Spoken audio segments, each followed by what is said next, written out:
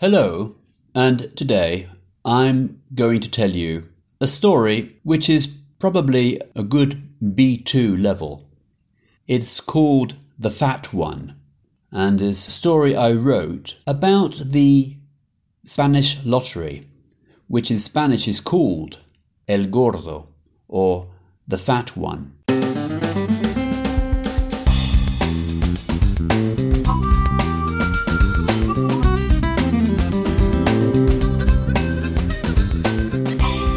Hello and welcome to Practicing English. My name is Mike Bilbrough and these are podcasts for students of English at B1 or B2 levels, or for those students who just want to improve their general English. For transcripts of these podcasts, please go to practicingenglish.com. I've always been amazed as a Brit living here in Spain about the fascination for the Christmas lottery. I've always been fascinated by the way the Spanish talk about the lottery ticket number. If it's a pretty number, a beautiful number, or an ugly number, as though having one number or another can make a difference to the result of the lottery. If you have a pretty number, well then you have more chances of winning. Another thing as well, which I found, I suppose, a little bit annoying, that you get involved in this buying of lottery tickets, especially at Christmas, if you work in a company or with other people who also buy the lottery, because it's customary or traditional for everybody in the same company to buy a lottery ticket of the same number. Now, I don't like the idea of buying a lottery ticket, but as everybody says, what if your colleagues win? What if the number that they have is the winning number? And so you go in on Monday morning and you were the only person who didn't buy a lottery ticket. My goodness, how would you feel? So every year I buy a lottery ticket so that I can have one, the same as my colleagues. This story then is rather an ironic story about the Christmas lottery. In fact, we could perhaps put it in the genre of a horror story. It's not really a very good Christmas story, is it? I prefer not to call it a Christmas story. I prefer to call it The Fat One.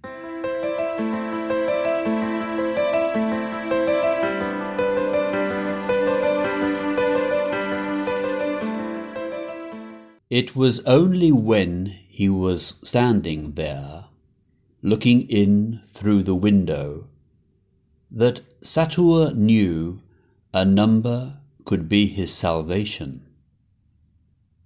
El Gordo, they called it, the Fat One, the most lucrative prize of the Spanish Christmas lottery. Everything else had failed in his life.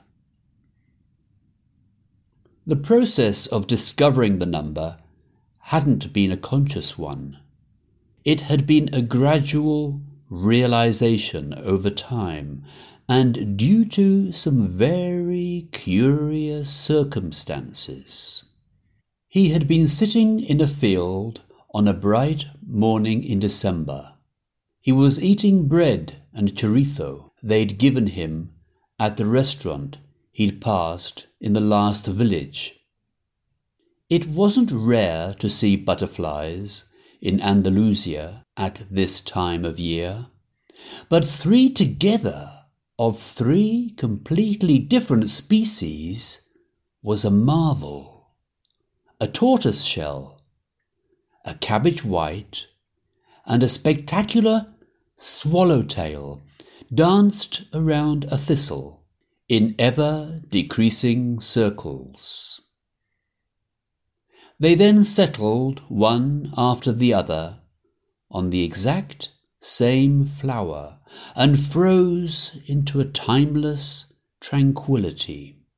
The message was clear, and the message was the number 3. At the time, Sator hadn't known the significance of this number, but he noted it down with a broken pencil in a little notebook he kept in a plastic bag. Something was changing in his destiny.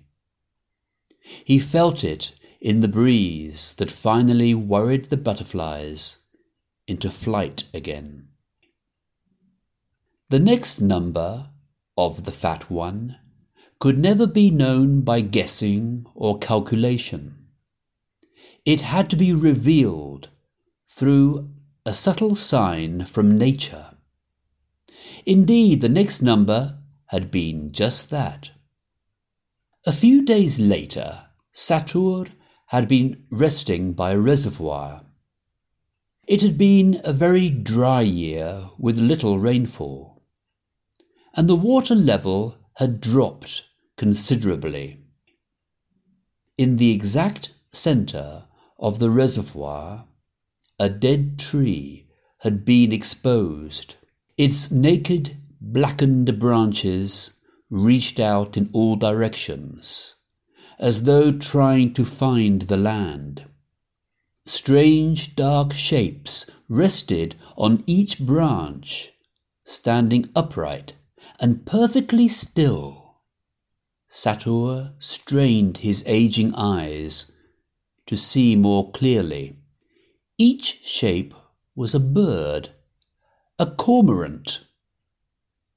It wasn't difficult to count them, as they were perfectly motionless, as if made of wood. 25 exactly. Then a slight breeze blew, and one cormorant flew off, flying low across the water. 24. But no, another immediately flew back and stood on the exact same perch. 25. Sator noted the number in his notebook. The last number was also created by a certain stillness in time. One morning, Satur had been nearing a peaceful village in the Sierra Morena. He wondered if perhaps he would find something to eat there. He had not eaten since the night before, and it was probably now midday. Suddenly, something bright in the grass by the roadside caught his eye. He bent over with difficulty under the weight of the bags on his back and picked it up. A wristwatch. Sator wiped away the dirt that stuck to it with his thumb. The watch had obviously been there for weeks. It now gleamed in the sun with no rust at all. Was it gold? It had stopped, of course. Satur then felt a huge disappointment. One of the hands was missing. It was worthless. But no, there were 2 hands.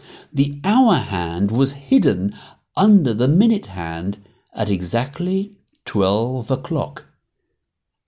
Satur smiled to himself. He could get money for this watch. A gentle breeze then blew towards him from the direction of the village, and he could distinctly hear the sound of the church clock. Satur counted the chimes. 10, 11, 12. 12! Satur looked again at the wristwatch. 12 o'clock. He took out his notebook and wrote it down.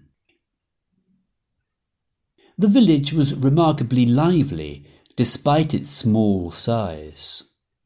Christmas decorations had been put up along the main street, and in the square stood a conical metal Christmas tree with fluttering Christmas cards drawn and coloured by the local primary school children.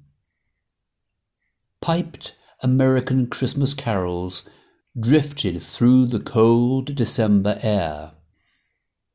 Satur had long ago learned to repress any sensation of excitement or nostalgia about Christmas, and the smells of candy floss and hot buñuelos from the village street stalls just made him feel hungrier.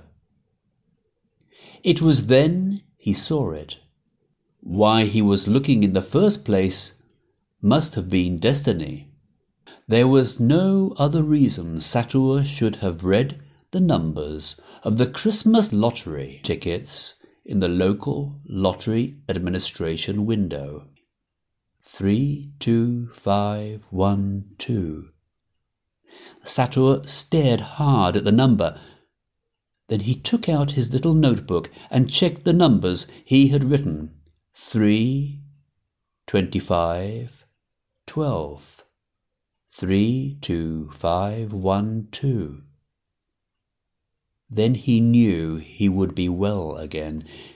He had to buy this lottery ticket, and of course he would win the fat one.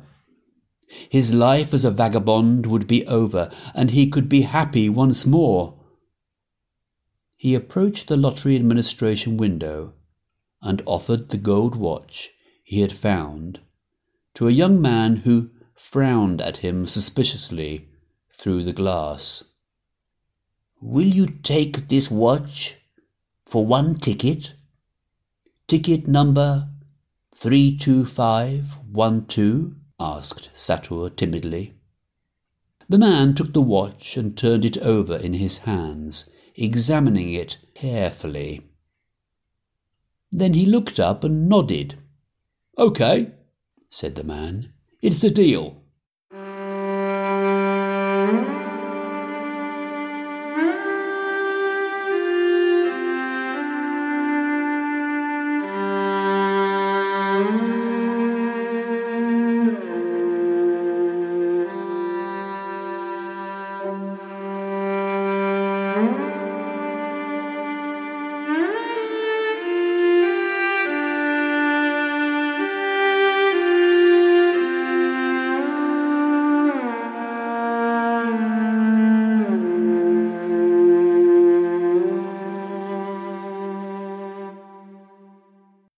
The cemetery worker stamped out his cigarette.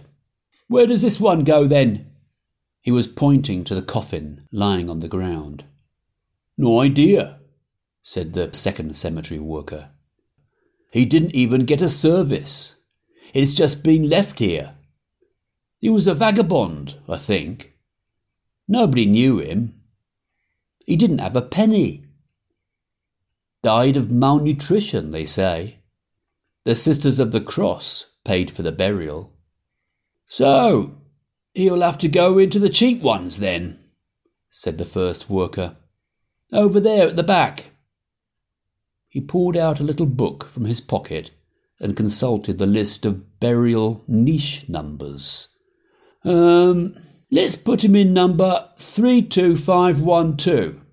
"Come on then," said the second worker, rubbing his large round stomach. "Let's get it over with. I'm starving." And so, on the 22nd of December, the Spanish will be looking at the television screens again and watching intently to see which number is called for the fat one. If you have bought a lottery ticket, I wish you lots of luck. Speak to you again on Wednesday. Goodbye for now.